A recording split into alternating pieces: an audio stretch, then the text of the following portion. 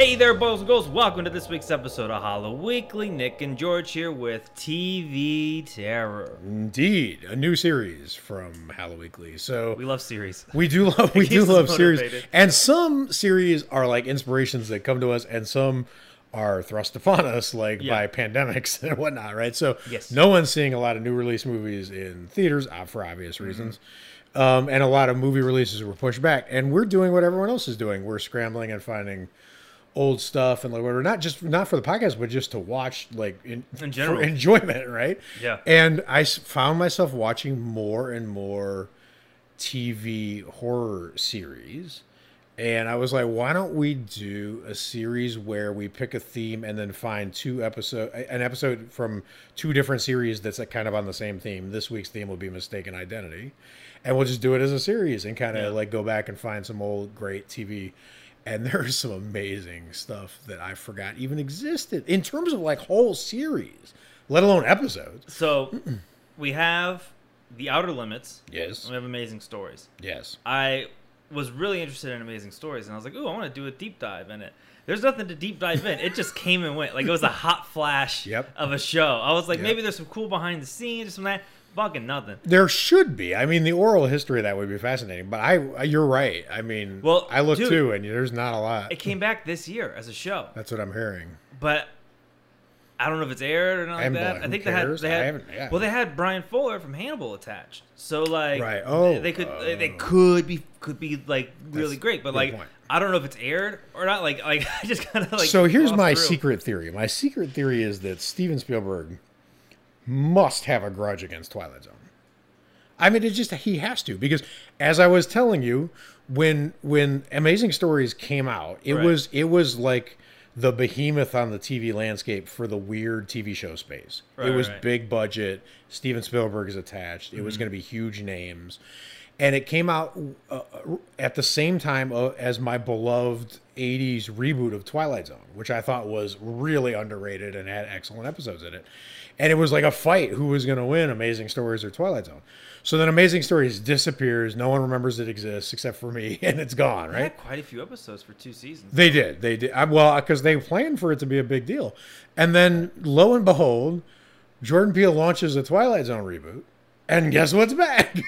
Amazing Stories. I feel like every time Twilight Zone tries to come back, Steven Spielberg is going to pop up and be like, wait for me. Like, it's just so weird. Amazing Stories. And well, I'll be honest, man. The two that we watched, I mean, we've watched Come to the Head of the Class multiple times in the group. Yep. Because it's really great. Yep. And we watched Mummy Daddy. Mummy Dearest. Mummy Right? That Mummy came- Daddy? well, on the streaming service it said Mummy Daddy. It might be. You're right. Totally. I know, but it came up. I put in Mummy Dearest, and it came. And it came up. Maybe I misremembered the whole name. It popped right. Well, it worked. It got me to the free full episode on the NBC Everyone website. misremembered the name. Yeah. Right. Out of those 2 episodes, like, it's really got. See that? Yeah, and the fall off in quality is cool. Well, it's crazy you said it, because as I was doing the research, like to see like what else it did, the titles of these and the stars they had in them was pretty crazy. Like there was like the first episode was called like Ghost Train, and then I was scrolling, and I saw in season 2 Danny DeVito's in an episode. I'm like, they weren't like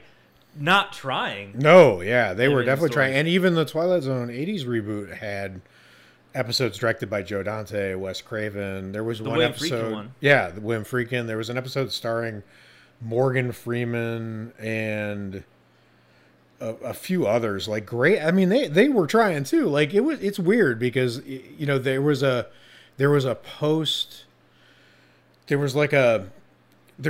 era where weirdness was allowed. It was sort of that era, and then Twin Peaks came along late 89, 90, and just like all of a sudden everything. I got a handle on this. Right, exactly. I'll show you. I'll show you weird, right? You know what's funny? Since we love series, I have another idea for a series. I just want to pitch it to you. Okay. Freakin', where we have William Freakin' on, and we just talk about whatever he wants to talk about. Doesn't matter. His choice. I'm open to it. As long as his head doesn't spin completely around while we're talking. Well, if he does, I'll be like, that's freaking weird, and then we keep it into the freaking weird. we keep it into the thing. Amazing. So which one do you want to start off with first? For Let's Mistaken start with Identity. Outer Limits. So we have 2 episodes that have mistaken identity themes, right? And then Outer Limits. So let's the background on Outer Limits is I love Outer Limits. I grew up with it. Love a lot of episodes. I didn't grow up with it, but I grew up with watching the reruns. I'm not quite that old, but you haven't seen even a single full one until this episode, right? This is it. So this is your introduction to Outer Limits. So tell me, as someone new to it, what do you think? Well, I immediately got Twilight Zone vibes. Right. Like, it's hard not to. Totally. But I love that intro. The intros are great. Like, I loved how they're like, we're taking control of your television. Like, like, we're gonna make it really loud or really soft. That was great. So I was like, oh shit, I think. And think about how freaky that was. Because I don't know. I don't study science, but I have a hunch that show was pre-remote controls. Oh, like the TVs that had a little, like that little. Yeah, board. like, well, they didn't have any remote controls at all. Like, so I think they had to get out of their chairs and change Crank TV. the dial. Right. I think maybe remote controls were when that show came out. But think about if you didn't have the ability to change the TV from far away, how freaky it would be if someone was like, we've taken over your TV, and all of a sudden the picture gets fuzzy and blurry and like whatever. It would have had more impact to them. I really wish more shows had that, like, kind of like cheese ball-y kind of effect, because no one really does it anymore. Well, no one even really watches title sequences anymore because you just hit skip intro. That's our next series, skip intro. I pitch you a series. Skip intro. Intro. So that was the episode. Thanks was everybody. Download our next 45-second episode next week. I will say this about Outer Limits. Yes. The music in it was like really, really good. Like there's things that I think it actually did better than Amazing Stories. I think the music, which is crazy because Danny Elfman and some other dude did the Amazing Stories one. So yeah. But this one just felt like the music is special. So we've managed to talk all this time and not give them the episode we watched. So this episode is called The Architects of Fear. It's episode 3, season 1, right? And that's the mistaken identity part of it. And it's the plot of this one is basically Watchmen, right? I mean, yeah, right. Like, I mean, kind of. They're like, we're tangentially. gonna, like, everyone's at arms with each other. What if we make this fake threat to come down to Right. unite us all? Right. Very Watchmen. No, it kind of made me hate Alan Moore a little bit because he's such a snotty douche, and He can be. and I'm like, okay, but like, okay, you just added some blue people, like. The Watchmen, you know what I'm saying? Like, I wonder if that would work with anything. Just add blue people. To I know it, we'll and it watch gets this. better. We'll pick another Outer Limits episode, be like V for Vendetta. And I'll be like, well, guess what, Alan Moore? Guess what, Alan Moore? You fucked up again. So that's what this episode is. And one of the things that I thought was, I was wondering if you'd catch this because you're way more visual than I am, but it's one of the few times I remember back in the day when I was a kid watching stuff like this where I got that sci-fi vibe. Yeah. And it was shadowy and dark like a noir. Usually sci-fi is like really bright and think about Forbidden Planet. It's like neons and yellows and reds. This gave me a lot of vibes from The Thing from Another Planet. Totally, which we loved. Dude, that was like the unsung hero that just like walked into my life one day. But it reminded me of that, of like the level of like science they were doing. Like it was real earnest in what they were doing, and they had to do it. Well, earnest but twisted. Yeah, yeah, it had that Cronenberg twang to it. So the plot of this is they're gonna actually transform a person into an alien. Put him into a rocket, bring him back to Earth in front of the UN, and act like it's an alien invasion or an advanced ambassador or scout from an alien to spook the Earth into unifying against an outside enemy instead of fighting each other and nuking each other. It was, I mean, this is the height of the Cold War. This is like when they really thought they were going to wake up the next day to a nuclear wasteland every day. People were hiding under their desks at school for drills. Like that, you can see that there was a lot of terror dripping over like the episode of of a nuclear Armageddon, right? So that was kind of what was feeding into how they were handling the plot and whatnot. Because otherwise, you have to assume that level of terror, because otherwise their idea of surgically changing someone to an alien is insane. And it came down to just like getting your name drawn. Yeah, they just drew lots. Dude, if I was sitting there, all the scientists if I was sitting sitting around. there and they're like the guy unrolls the paper, he's like, Nick, I'm darting out the door. I'm like, not me, dude. No, sir. Well, let me tell you something. If here's the thing, that couldn't have happened to me. Because they wrote their names on pieces of paper. I would have written Dr. Spock or whoever was across the way. Like, I would have written my own name on it. Yeah, they didn't check it. No, they were just like, well, that's the name. There's no chance my name would have. Well, actually, we all probably would have done that. They would have written my name. Everyone's just crisscrossing. Damn it, yeah. It all would have been the same. Oh, that's why my plan's fail proof. I'm out the door, dude. You're not catching me. But they had an alien like with them in the They did. Well, we'll get to that in a second. I just want to point out how heartbreakingly sad the beginning of this show is now, right? Yeah. Because there's this voiceover. Or it's either voiceover or it's the first scientist we meet who's giving like the theory of the case for why they should be doing this, and the voice says, any day now, there was another nuclear miss. We could destroy ourselves any day. We need an outside threat. If we have an outside threat, like a bacterial invasion, we'll all unify, or a nuclear attack, or an alien, we'll all unify and get together and work together and like whatever. And like, we're sitting here in the middle of COVID-19 with the proof in front of us that does not unify people anymore, right? So it's just super sad that used to be the case, and probably would have worked then. Let's be honest, because like America did unify basically World War II post Pearl Harbor, right? So like it was just so sad when they said they were giving the what we need is an outside threat like UFO or this or like global pandemic, and we'll just all get together, unify automatically. I'm like, oh man, we won't. they if you would go back in time and you're like, listen, we have the pandemic, and they're like, is everyone okay? Yeah, all you gotta do is wear a mask. So like, that's easy. Everyone should do it. You're like, it's not. Listen, people, sorry. There's this thing called Orange County. Apparently, exactly. Apparently, it's harder than surgically turning into an alien. It's just wearing a fucking mask. So right, yeah. They really take off running by turning the dude into an alien. They do take off running, and that transformation is pretty cool. So this is interesting because we're comparing it to Amazing Stories, yes. And I think there's one scene in particular that really stood out. Okay, that I think challenges. I'll say this: I think the Amazing Stories probably won me over more all over, but I think this one scene actually probably rivaled my thought of. Okay, and it was when he had the hallucinations. Yes. How terrifying was that episode, dude? Or that scene? Yes, terrifying. Because I was watching it, and I was sort of getting some work done, and then that scene came up, and like I laser focused in on it, right? And then I started to feel myself feel like uncomfortable with it, and I'm like, the outer limits is making me feel weird from a scene that's super well executed. This made me feel weird, and the part that made me feel weird was. So he narrates. Remember, they got him, and they're teaching him how to talk in the box once he's transformed into the alien. And his silhouette looks really cool in like behind the hospital sheet or whatever they got. Yeah. And they're talking to him about what he went through, and they go, "What are the feelings like?" And he's like, "It's all scrambled." And then, so here's the thing, right?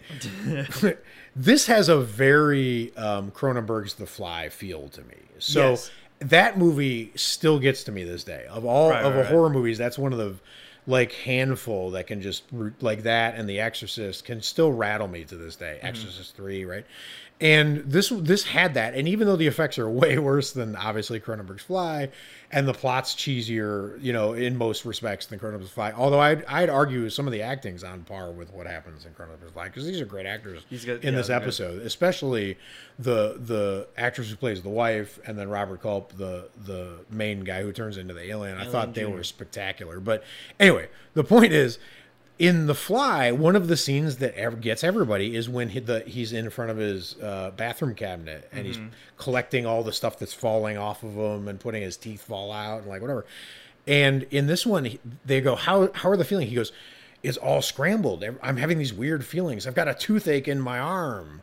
And I'm like, Ew, Jesus Christ. Like, Disgusting. it was just narrated, but there's something about that offness. It's the same thing that happens with, like, Channel Zero when you have the guy made out all teeth. Right. When things are in places they shouldn't be, it freaks me out. Yeah. Like, I don't like that feeling. And he started narrating. He's like, I've got a headache in my neck. I'm like, oh, God. Like, stop talking. Like, it was still creepy. The uneasiness really settled in some of the sound design. Like, when they were doing the first testing, they were putting him in that chamber to get used to the altitudes. There's this like buzzing noise that's going on throughout the whole thing. Yep. Kind of like David Lynch kind of thing. Yep. And then he's like, I'm gonna turn it up 7 more atmospheres, and then the buzzing gets even like higher cranked. I just felt like really uneasy Totally. during their whole experiment things, and the science fiction part of it. I could eat that shit up. Yep. Like, it's cheesy, but like I buy it. Yep, totally. I'm curious to see how he's gonna survive. And I'm curious because one of the interesting things about this episode, and a lot of Outer Limits, to be honest, is they dispensed with a lot of really crucial details or backstory stuff that leave you massively hanging. But for some reason, the whole story feels complete. This feels like a science fiction Edgar Allan Poe tale. Like it's a loop, point. start to finish. Like it's a moral lesson, but it feels real, and the people in it feel real. Just like, you know, so it's got sort of like that magic touch. But like here's an example. First of all, where did the little alien come from? Why didn't they just put that in the spaceship? Just crash landed. Well, they couldn't control the little alien, and second of all, he wasn't going to frighten mankind. He was a little guy. He was a little guy. And so whatever, so that wasn't going to work. And he didn't look like the creature they made. I mean, which I'm going to get to that in a second. But like, so the question is, where did this guy come from? So here, I'll just give you like alternate theories. This is not. I'm just making stuff up to show you how open the show left it. One, mankind visited that planet and brought him back secretly, like the military, like a NASA situation, right? Two, it visited here and we captured it, right? But they know its name. They know it's from Theta, right? Which was weird because did Scientology get this from like is this L. Ron Hubbard, the watching Outer story Limits editor. along with Alan Moore, and then right? So that's possible, right? And the other weird thing is, did they take a chimp, like a experiment, and create into an alien first, small version, like a scientist would, to do it to a human, and there is no alien, like they're making the whole thing up? Right.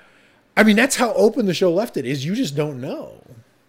And that's super unusual to leave something that wide open in terms of plot, right? Yeah, like they just like pulled on an alien. I was like, we got an alien. We got an alien. It's got a name. right. It's from Planet Theta. Where the hell's that? We don't. This is They're great. not going to tell us. We don't All right, know. on to the experiment. Okay, mystery number 2.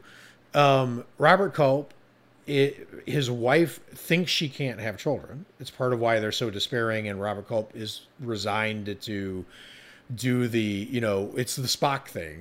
When the needs of the many outweigh the needs of the few, you got to sacrifice yourself. So he's like, I'm going to die doing this alien thing, probably, but I'm going to turn into a ridiculously weird alien. Go out on a high note. Right, and I'm right, which is going to make my relationship with my wife kind of difficult, even if I survive, right? Right. So like he knows that this is a bad thing for his life, but he's like, I'll do it to save humanity, like noble sacrifice, right? He would wear a mask, so he's off on this mission to go do this thing. But part of what's reconciled to him to it in a weird 50s gross misogynistic whatever way you want to call it is that they're not going to have children. So like his life's sort of over anyway. And so he's like, I'm just going to like whatever. But then it turns out his wife can have children. So they start doing the experiment, the change on him. They start doing the transformation on him. And then he gets his wife pregnant. So question, is the child... You're going to have that Cronenberg birth. Right? Yeah. Right. And we don't know that either. But it's like this terrifying possibility just left open, which I love. Because it would have been wrapped up and pointed to. And if we made this now, like, how it would have been. Like, it would have been the way Life ended. That movie with Jake Gyllenhaal, like, whatever. Where they like, exactly what's going to happen there, right? Like, they show you, Calvin's going to get unleashed on the world, eat the planet, and like, So I love that they left it all open. Did you feel like that stuff was left open, or were you just like hooked into the plot? I was just hooked into the plot. I didn't really get... The only thing that bugged me is that, like, he was like, I will do this thing. I will land in the capital and tell them that there's many and more will come. And he's like, I'm gonna land in the woods. I'm gonna land in the woods near the base and point at my wife and then go to alien heaven. Well, here's the thing. Let me defend a couple things in this episode, and I'm biased because I love the episode. But so these may be wrong, but they may be right. Okay. And if you love the episode too, I know I love the episode. Maybe right, but the listeners, if you love the episode too, maybe these defenses will help you with some of the stuff that's cheesy in the episode. So one thing I thought of, which was interesting to me, was that they screwed up the alien transformation. So it's like a Frankenstein situation, right? Mm-hmm. So like it doesn't look like the first alien. No, so they either had no intention of making the first alien or they botched it. And if they botched it, then that explains why he looks so ridiculous and half finished, because they're bad scientists, which I believe because they suck at science for most of it. You know what? The doctor did not have a lot of skin in the game. Well, I mean, he did because he loved his friend, but he was like hesitant on everything. He was like, well, I guess we gotta turn you into an alien, Frank. Gonna crash in front of kind of the government people. So I think the fact that he looks like a rough draft of an alien might be on purpose, and that might be genius. So that's the like costume design defense.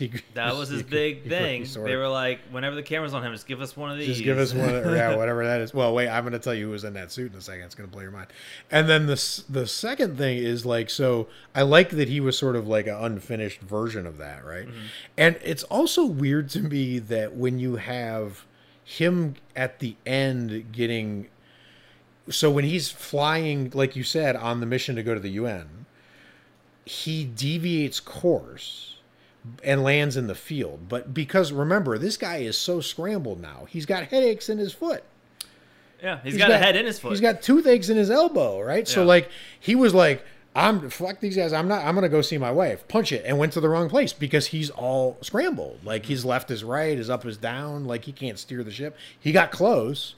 So he did pretty good because he's a smart guy, or was a smart guy. Now he's a smart one. Peyton. Right. But anyway, I think he missed the destination because he can't do anything right anymore. Right. That's my. I mean, when he was trying to communicate with his wife at the end, he could barely accomplish any kind of sane motion at all. I think he was just disintegrating like Jeff Goldblum in The Fly on top of being wounded. So I think they botched the transformation. And I think that explains a lot of what we're seeing in the episode and makes it very Frankenstein-y and more interesting to me. Because, Frankenstein did not come out the way Frankenstein's monster did not come out the way Dr. Frankenstein wanted Frankenstein's monster to come out. Let's be real. And I think we're dealing with that situation here, too.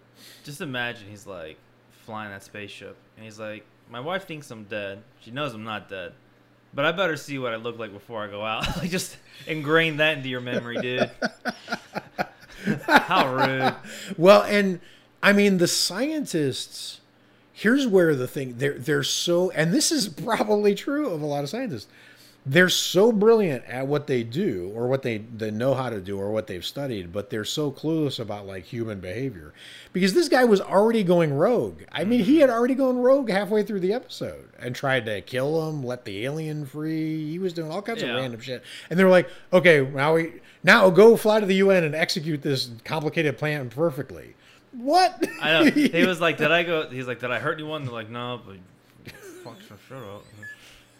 Could have, right? Yeah, and then but they justified it by saying they made some sort of like chemical thing for him. They're like, we have some hormone in there that'll straighten you out.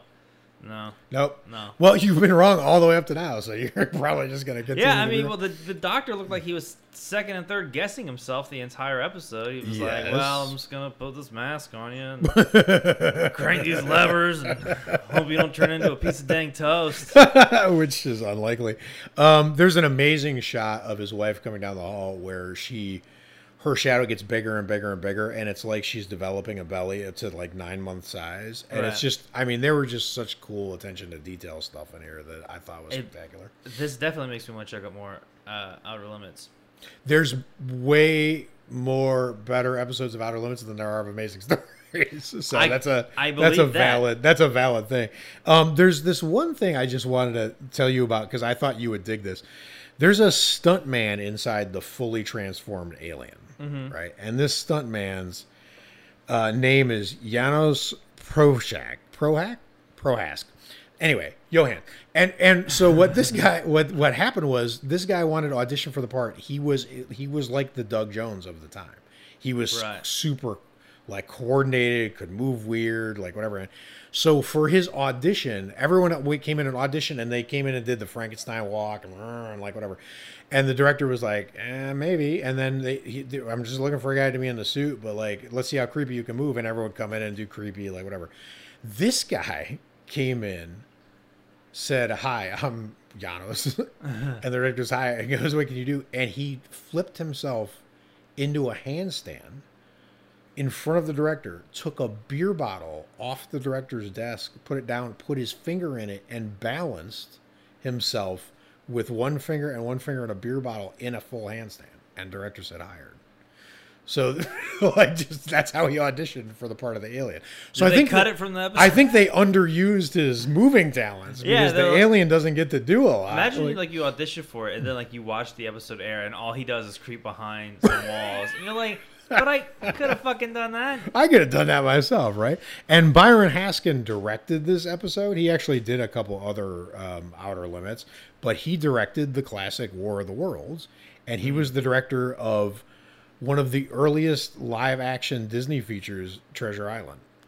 So these were good, talented people working on Jesus turning Christ. out this stuff.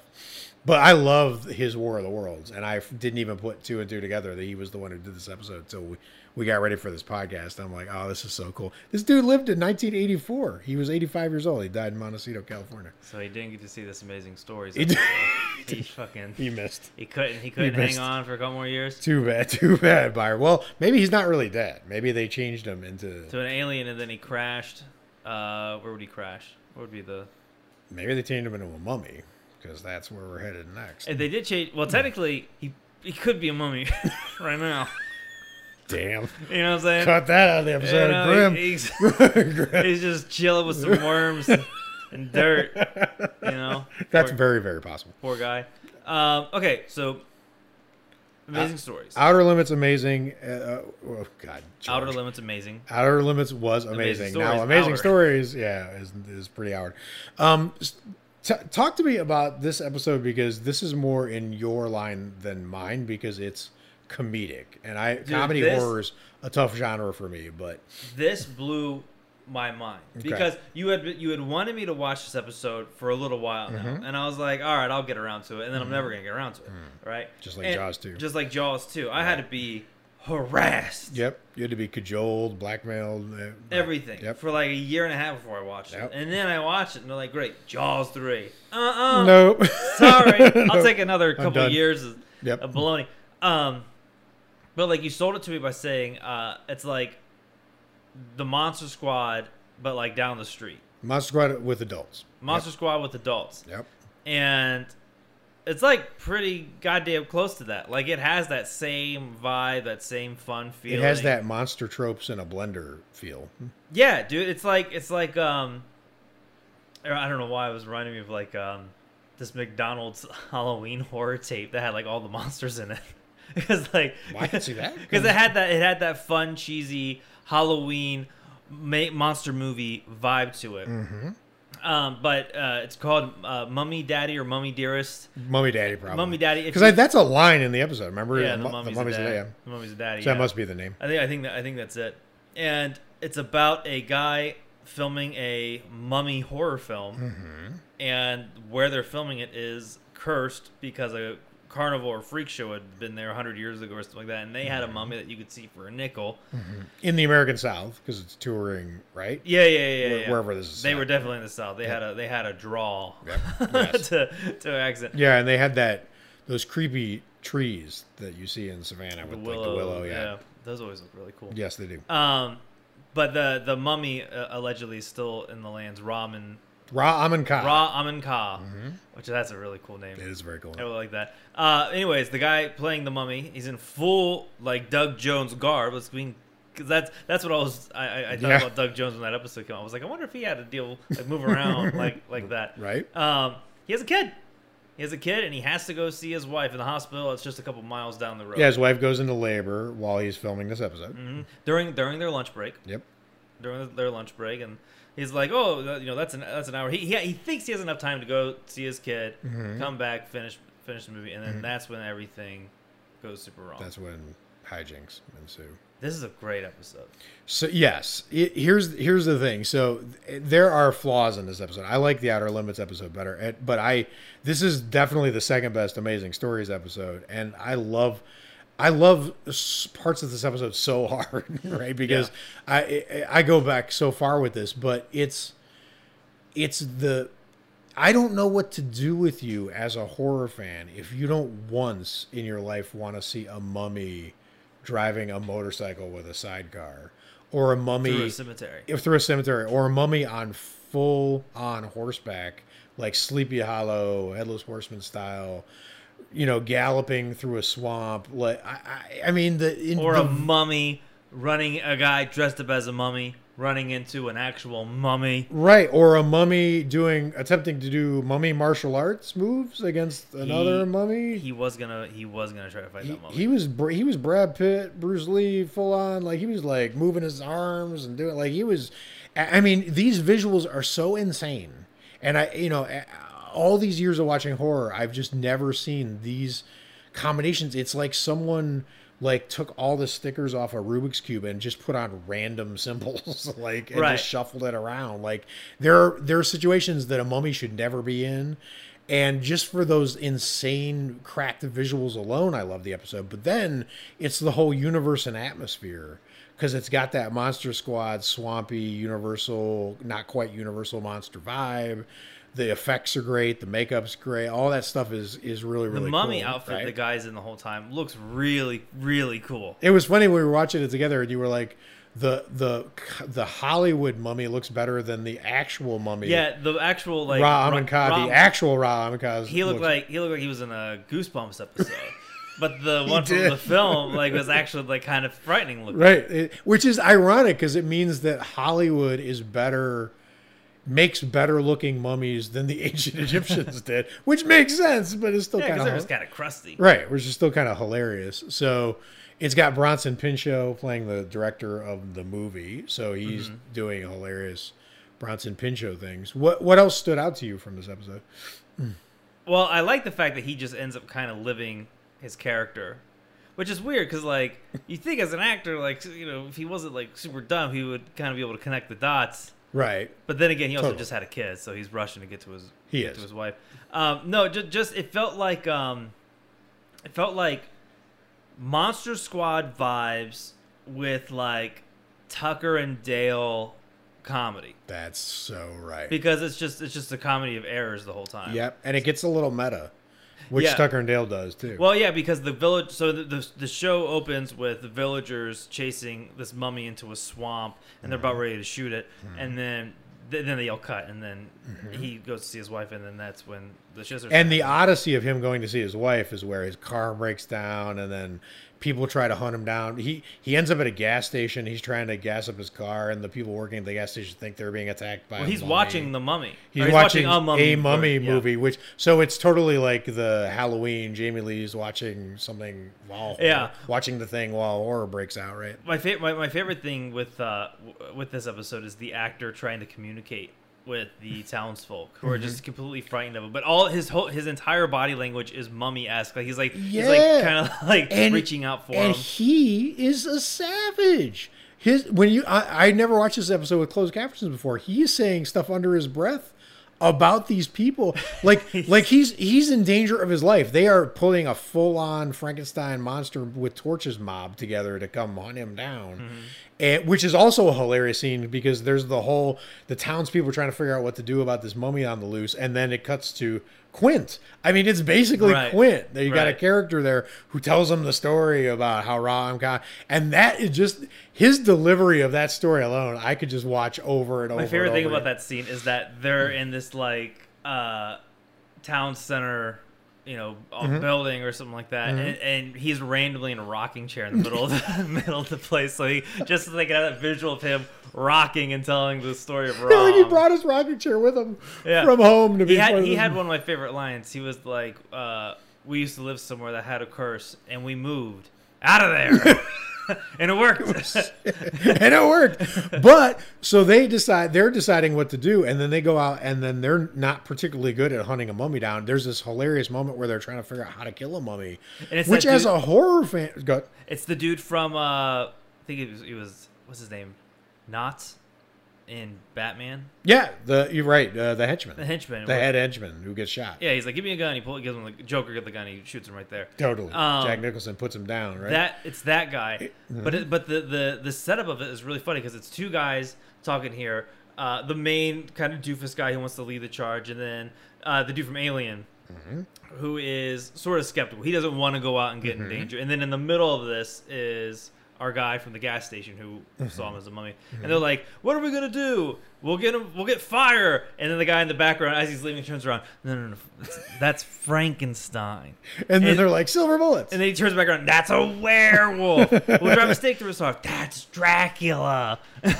Like just the comedic timing of It's that. amazing. It's just boom, boom, boom. It's amazing. And they're running through all these horror tropes. And then you realize, as a horror fan, that you don't know how to kill a mummy. Yeah. Right? Like, how do you kill a mummy? What? Like, I to this minute, I don't know exactly. Apparently, to them, they do something that would never pass muster filming this episode now to them. But you know, the idea of how do you do it? Like, I think just shooting him was what they were going to end The up Monster with. Squad, you just unravel them. Right. Well, that works. but that's not going to work because we know no. that's not going to work because of how this episode ends. But anyway, so like, so it's weird because they're having this discussion, and then you realize there is no set way to kill a mummy, so that's kind of unique. But they have this guy like in threat of his life, and that's where he's a savage. Like they've caught him and they're prisoner, and he, under his breath, he's like, "You're a bunch of hillbillies." A bunch of rednecks. He's a bunch of idiots. Like, and he's like, but I never caught it when I first watched the episode because I didn't have closed caption on at the time. But under closed caption, this guy is about to get killed, and he's just throwing ripping heat. Yeah, I love him. Yeah. He doesn't give a shit. No. But what's great, so you get like the meta call outs of like how do you defeat everything, and you're already making a mummy movie that's super atmospheric. The guy's watching a mummy film. It's just horror, and then they hit you with some more Frankenstein. Yep. Or is it Bride of Frankenstein? Bride of Frankenstein. Bride of Frankenstein with the blind guy. Yep. And it's just so out of nowhere because and it actually this one had two good jump scares in it that I thought were actually pretty effective. Like they scared me at the time. Okay. One when he goes to his little shack, Right. or whatever it Right. is, and it has that weird like ramen ka snake. Yes, that was cool. That was pretty scary. But it just smacks you with Bride of Frankenstein out of nowhere. You're like, okay, he's with this guy, and then you realize he's blind and he's feeling him, and you're like, oh my god, I know what scene this is. I know what we're doing here.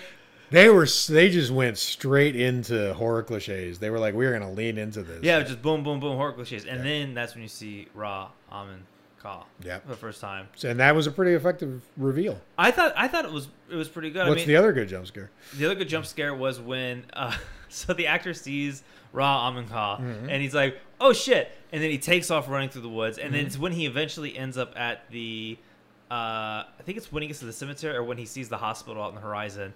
Okay. The mummy theoretically should have been like a couple hundred yards away. Like Right, he had right, space, right. and then the camera pans and the mummy's right behind him. Like Right. it was a cheap jump scare, Right. but like it was kind of funny. But it's still effective. because this mummy, you don't even know why the mummy's attacking him. Right, Like he just opened up the dude's sarcophagus and he's like, well, I guess I'm just like. No, dude, the funniest moment, and because there's really funny dialogue, whatever, but the absolute funniest moment in this whole show, and one of the funniest moments in all of 80s horror TV, is when Ra Amin Ka gets his flashlight.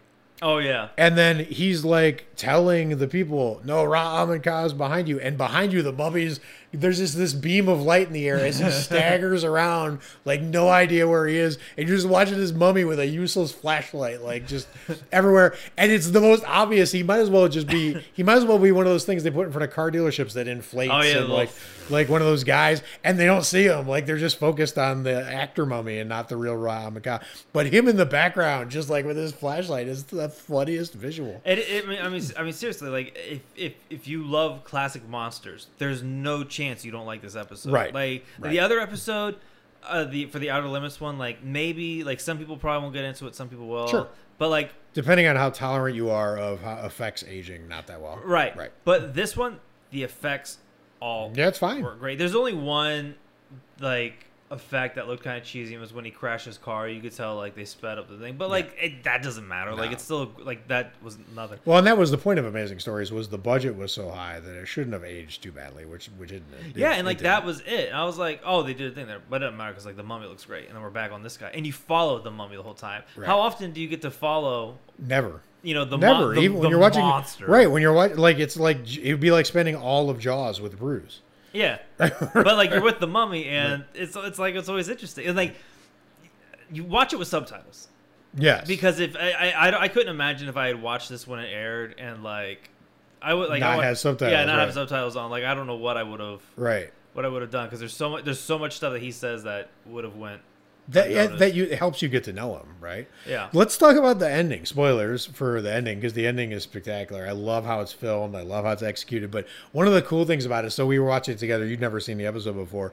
And it's weird because when I show people who are younger who never saw stuff like older things, you wonder if it's going to have any impact at all. Because there's a lot of times where I've shown people older stuff, and when it's over, they're like, that's good, I enjoyed it or whatever, but it had no real time impact because it's so aged. Yeah. That it's just not going to work anymore. Like there's so many old comedy movies, like not Airplane, because that's still funny, but like that style where all the inside jokes are topical. Yeah. And it just like be like watching a Daily Show from like the early 90s. Right. Like, Or for like no reaction. I'm sure if like the kids on TikTok, if they watched a scary movie.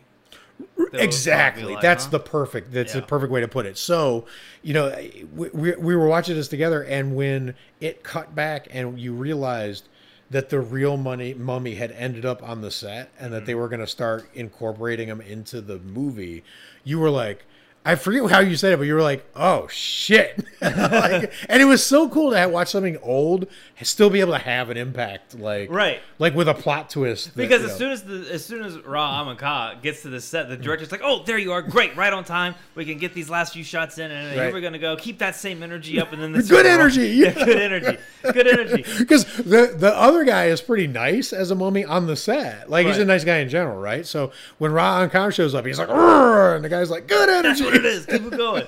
Keep it going. And then they wrap it like Ra Amakha came back from all these years and got himself a film credit. Yep. Yeah. And then they wrapping it is interesting choice of words because it ends with the director coming over, popping a cigar in Ra Amakhan's mouth, which, by the way, is what you do when you have a baby. So I thought that was a really cool little touch at the end because they were doing it because they rapped, but like he just had a child over here, the other mummy, right? And then he pops a cigar in his mouth, and then he goes, all right, you're done. Finally, we can get you. Let me get out of these wraps. And he starts unwrapping them, and the camera just goes to Ra Amakha's insane eyes. And he is so ready to be revealed in his zombie glory and just go apeshit on everything. And it was, I mean, it's just such a good way to end it. Like even the payoff of the wife having the baby. And that scene was great. Him getting into the hospital and him checking into the rooms, and you hear and he shuts the door. Then he opens up another door, and they throw a bedpan at him, and he's like, "What the fuck?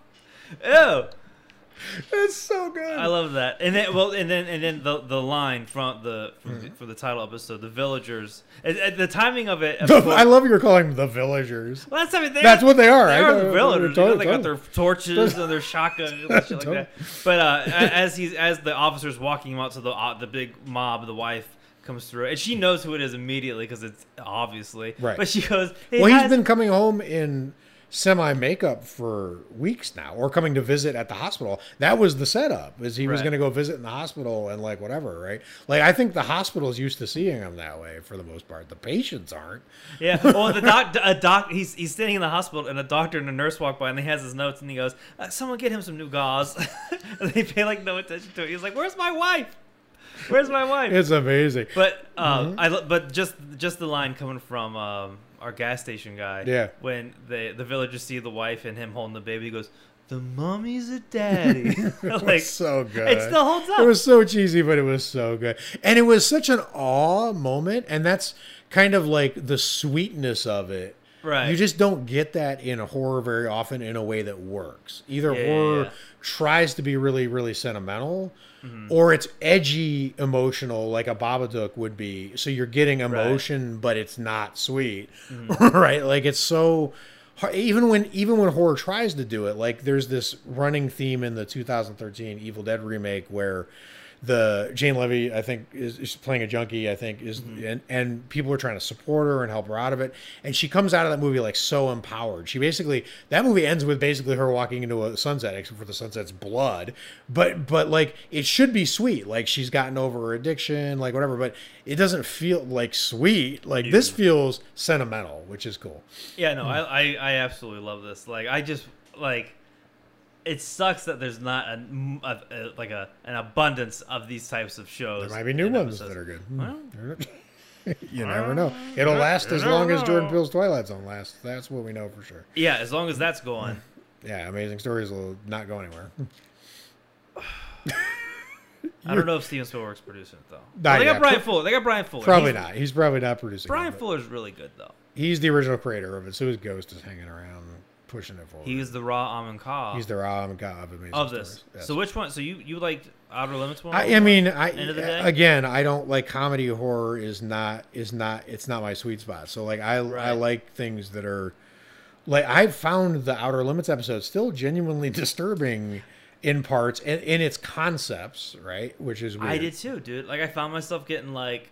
It's weird, kind of grossed out a little. I don't know why. Because it shouldn't, because the effects, we've seen so much more extreme stuff than this. Yeah, but like I still felt like a kind of like a little uneasy because I was like, that's what I love. Yeah, But it's kind of comparing apples and oranges. Now the mistake to close this out, they're both mistaken identity things, which is our theme, right? And you know, when I was trying to think of other mistaken identity because it happens all the time. You have like the trope where you send someone out and the people who are outside gun them down thinking that it's you sent out like in a mask like the villain, but it's actually a hostage or something like whatever. You have like these horror tropes of mistaken identity, like the different ways they play out.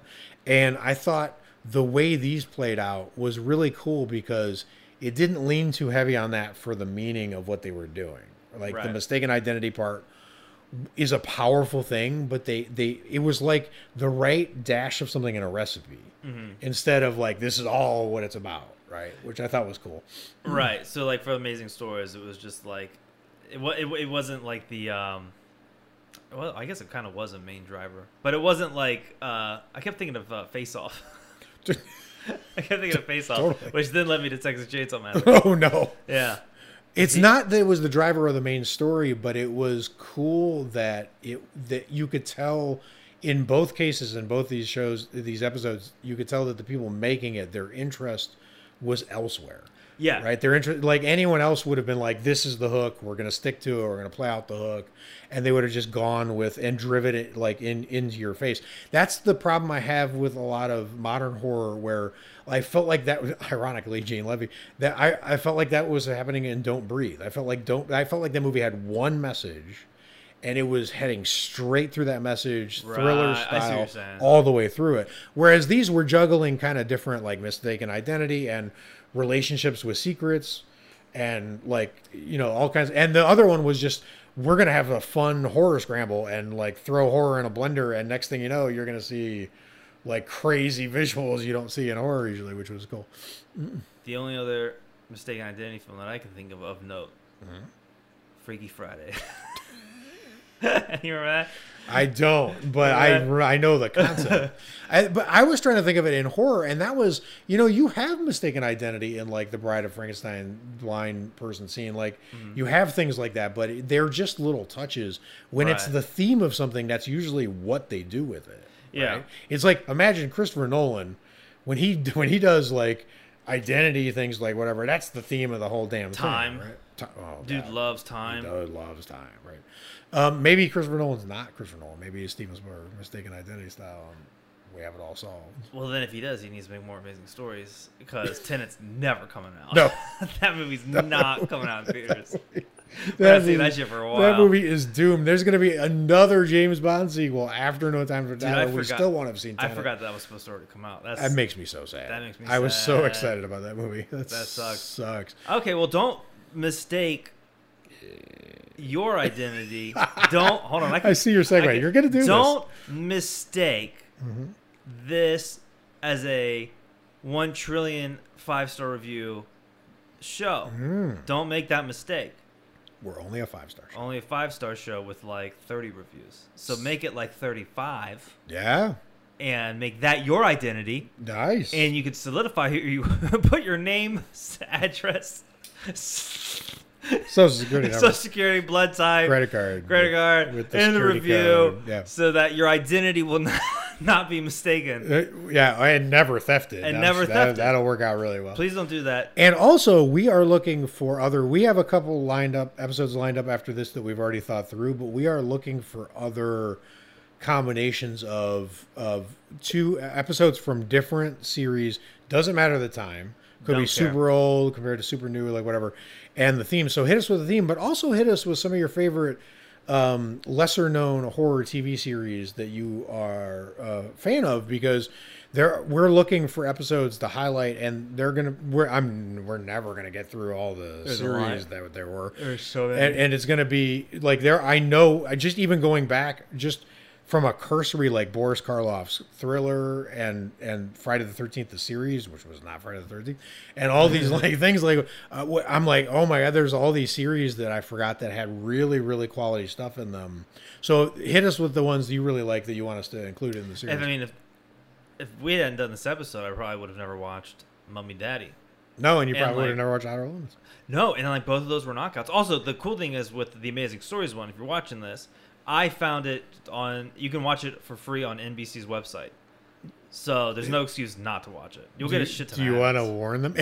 Yeah. I was going to say. Yes, you're going to get like 30,000 ads. I think the scientists who did the botched alien transformation in the Outer Limits episode are the people who created NBC's app.